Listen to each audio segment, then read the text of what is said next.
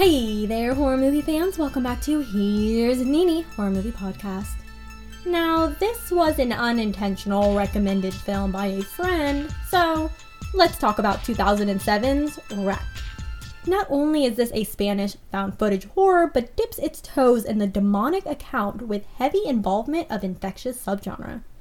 REC follows Angela Vidal, a late-night TV host of While You Were Asleep, and her cameraman who film a fire station on a call to an apartment building where they are told someone is trapped inside, but once arriving on the scene, the Spanish police seal off the building after an old woman is infected by a virus which gives her inhuman strength.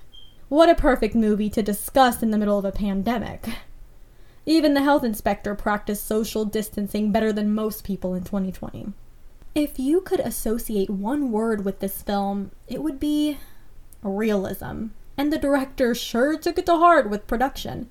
Not only was the cast made up of unknown actors only given a partial script to convey actual suspense and unawareness with their characters, but Angela was an actual Spanish TV reporter alongside the background firefighters in the opening. And it is shown through the facial expressions and awkward body language in the station. Let's faceplant into the details of this film. Or maybe that was just Alex. In retrospect, this is an exhilarating film that I thoroughly enjoyed from beginning to end, but I wouldn't call it the scariest horror film of all time. That's really subjective, so to each their own. Though obviously has elements of predictability in regards of victims, but that's the least of my concerns. It's more about the actions of the deaths, which had an excellent execution. From Mary's gruesome handcuffed death to Sergio's idiotic heroic death as he tried to tranquilize the little infected girl, Jennifer.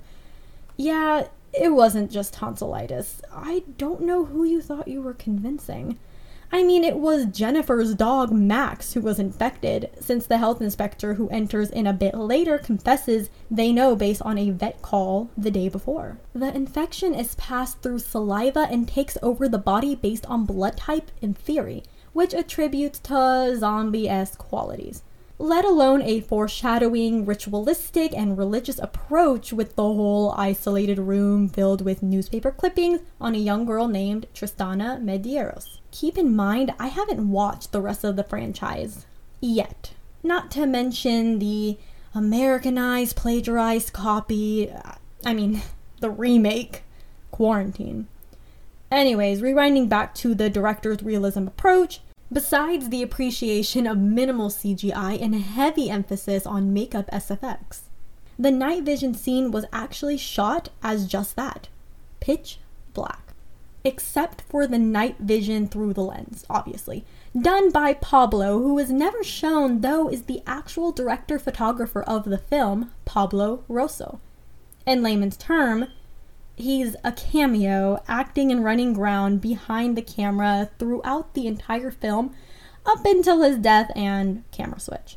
What I really appreciated was the slight comedic relief this film provides from my man Cesar, played by Carlos Lasarte. What REC does right is that I never once found myself unentertained and hits all its main plot and scare tactics in an hour and 7 minutes, give or take, without the need of filler or long exposition and backstory.